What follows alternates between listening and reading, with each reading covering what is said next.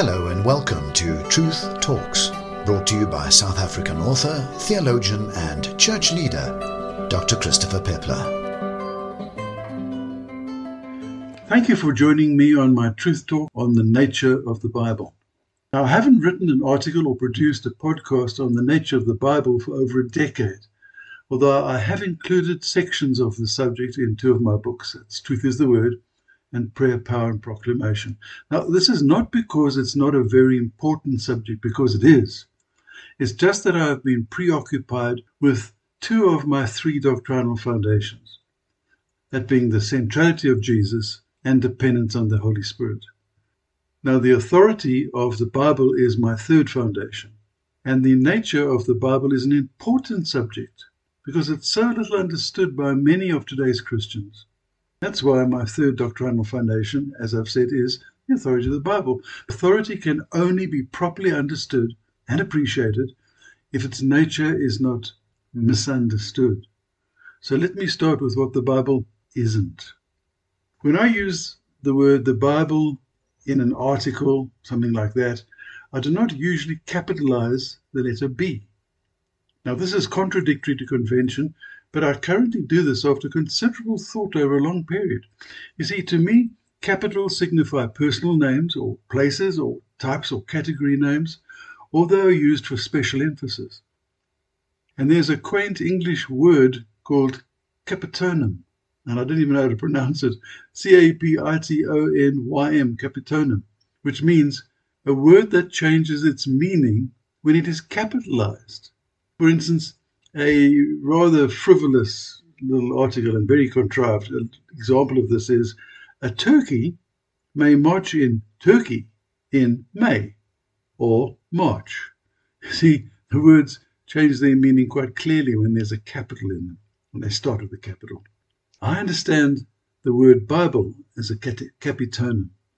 The word itself simply means book, from the Greek biblos. But the Christian sacred scriptures are really a collection of books bound together in one cover. I believe that the scriptures are inspired, authoritative, and trustworthy. And so my use of a lowercase b in the word Bible really does not indicate that I hold it in anything but the highest esteem. However, the Bible is not a person, let alone God. Most of us, myself included, use expressions like the Bible says, but we know full well that the Bible does not speak, or hear, or have any degree of self. What we mean by such expressions is that the Holy Spirit illuminates a passage of the Bible in a way that communicates with us and often speaks to our current situation. There are numerous uses of the phrase Word of God, as another example in the Bible, but these were penned way before the Bible itself. And so they cannot be referring to the Bible as we know it. For instance, Hebrews 4:12 states that the Word of God is living and active, but the context makes it absolutely clear that the author is referring to God's directly spoken word and not to a collection of books that would in some distant future be called the Bible. The Bible is not the source of truth either, because Jesus is. And it is not revelation, but it is the means that God uses to reveal truth and indeed himself to us. And these are the reasons why I use a lowercase b for Bible. Now, bearing in mind this that I've just said, the Bible itself is not and may not be treated as an object of veneration. It's not a holy relic to be carried into a church service on a satin cushion, and it's not to be kissed, coddled, or protected from highlight pens and written notes. The Bible is not inerrant, and it does not claim this for itself. Inerrant, free of all error. It doesn't claim it. However, many Reformed and evangelical theologians have made inerrancy the actual litmus test of true faith, and this is just wrong. Inerrancy is a word used to describe the concept of the error-free nature of the Bible. And if by error we mean that God made a mistake in allowing human authors to present certain things in irregular ways, then clearly the Bible is without error. If it were in error in this sense, then we could hardly regard it as inspired in all its parts. However, if we concede that the Bible contains elements that are factually inconsistent, or historically disprovable, or scientifically untenable, this does not mean that we hold parts of the Bible to be uninspired. It simply means that God purposed, or at least allowed, it to be recorded in this way. Now, we might not fully understand why he did, but the concept of inerrancy or inconsistency do not necessarily contradict a belief in divine inspiration. Seen in this light, we could legitimately say that God chose to allow the authors to express their humanity in the scriptural record. The Bible is a record of the perfect word of God in imperfect words of human beings. Moreover, people who lived in a particular age, long, long ago, who thought in terms of the prevailing worldviews and scientific views and so on, recorded these imperfect words.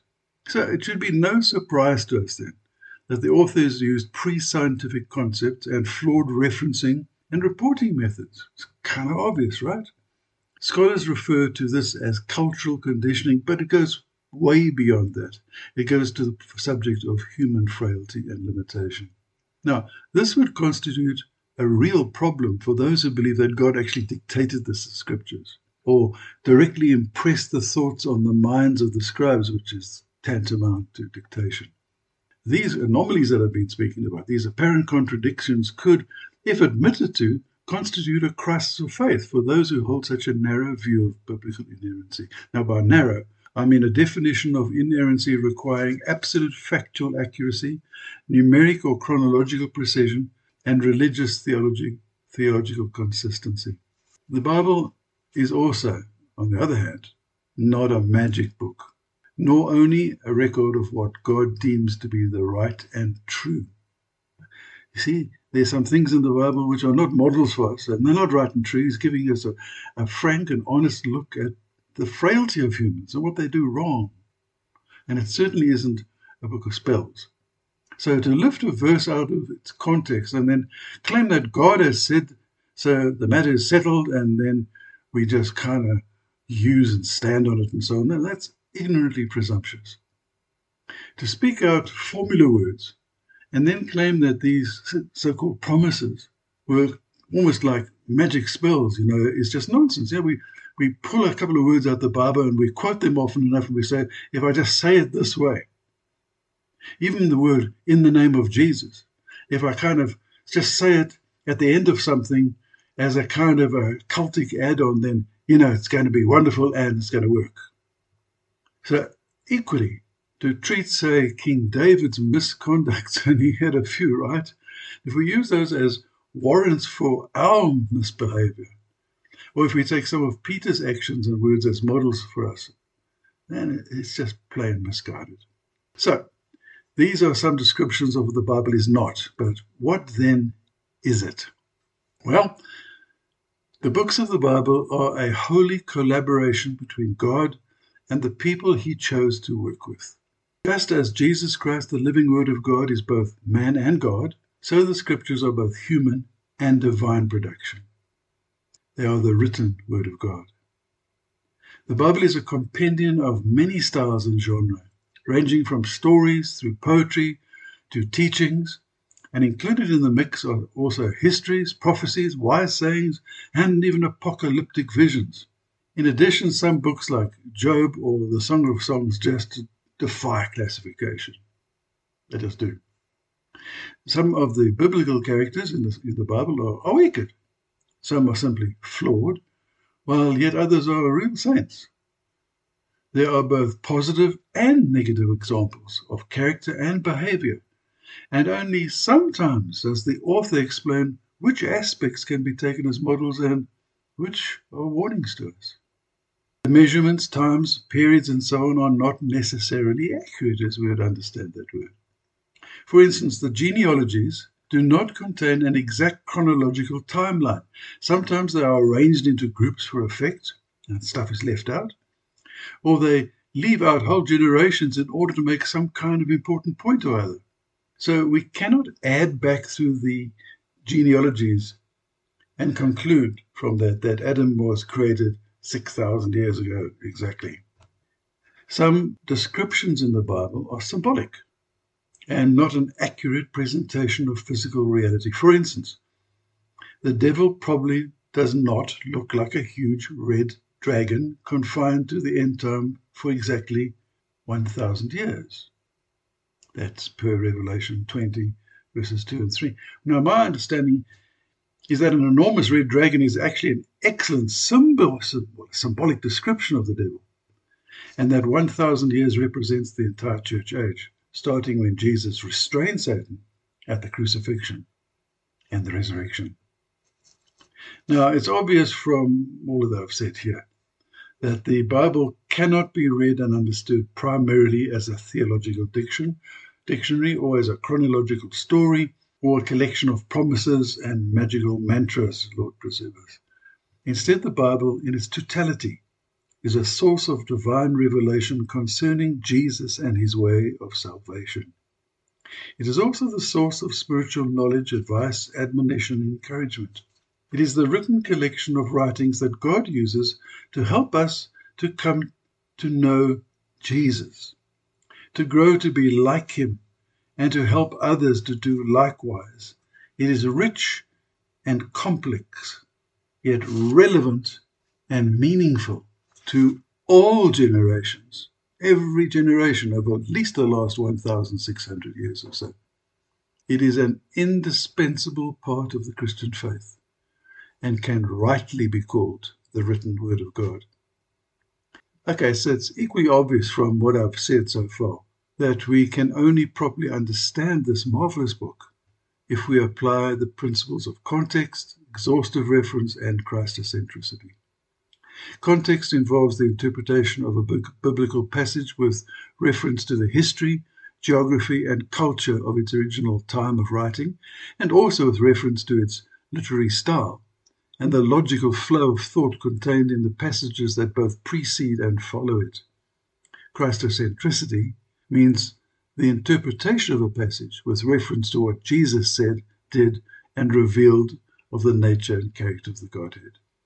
Right, so lastly, let me deal with some practical applications of all of this.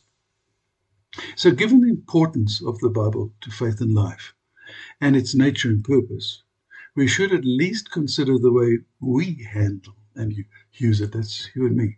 And here are some suggestions of how we may consider this. 1, reflect on how you regard the Bible. Now, do you think of it as a source of truth or the primary means by which God reveals truth, human nature, and in fact himself? 2, ask yourself how you approach it. Is it an article to be hallowed and treated physically as if it's divine? Or on the contrary, do you regard it as less than the written word of God and as relatively peripheral to your lived reality? 3, do you quote isolated texts as if they were little truth capsules, little pills in themselves? Or speak out what you perceive as promises that apply to yourself, and then you claim them, right? Or 4, do you believe that when all facts are known, the scriptures in their original manuscript form and properly interpreted will be shown to be wholly true in everything that they affirm, whether that has to do with doctrine or morality or with social, physical, or life sciences? And lastly, 5th, do you truly believe that the Bible can only be truly understood when viewed through the lens of what Jesus said, did, and revealed of the character and nature of the Godhead? Now, there are, of course, other questions we could consider, but these 5 are a jolly good start. The first question concerns the fundamental nature of the Bible, how we actually understand that. The second question concerns biblioidolatry, or its opposite, biblioagnosticism. These are long words, and I'm not even sure if they exist, but they sounded good. But they simply mean either idolizing the Bible on the one hand or treating it with indifference on the other. The third question probes whether, deep down, you treat the Bible as a magical source book, which is something that Word of Faith Christians are rather apt to do. The fourth has to do with the misguided doctrine of biblical inerrancy as it's so often presented. And frankly, I would need another whole truth talk to explain this adequately. Finally, the fifth question tests your commitment to Jesus-centered Bible interpretation. Okay. So, dear listener, if you think that this truth talk and the 5 questions which I've just gone through, and you think them through and ponder on them carefully, and then you will have an idea of what you maybe need to change in your life, or not. If you are an elder in a church that you lead, I know that the Holy Spirit will guide you in the process, as He always does for those who ask. I believe that of all of us, that we think about things that are important and we honestly consider them and reflect on them, as I've invited you to do in this truth talk. Then the Holy Spirit comes, and often through the pages of Scripture, will illuminate to us the truth of the matter. And we are subtly changed within our worldview and our understanding and our expectations. And we grow to be more like Jesus. God bless you all. Bye for now. Thank you for listening to Truth Talks from Truth is the Word Ministry. If you'd like to share your views, read up on related topics, or purchase one of Dr. Peppler's books, please visit his blog on truthistheword.com. And remember, truth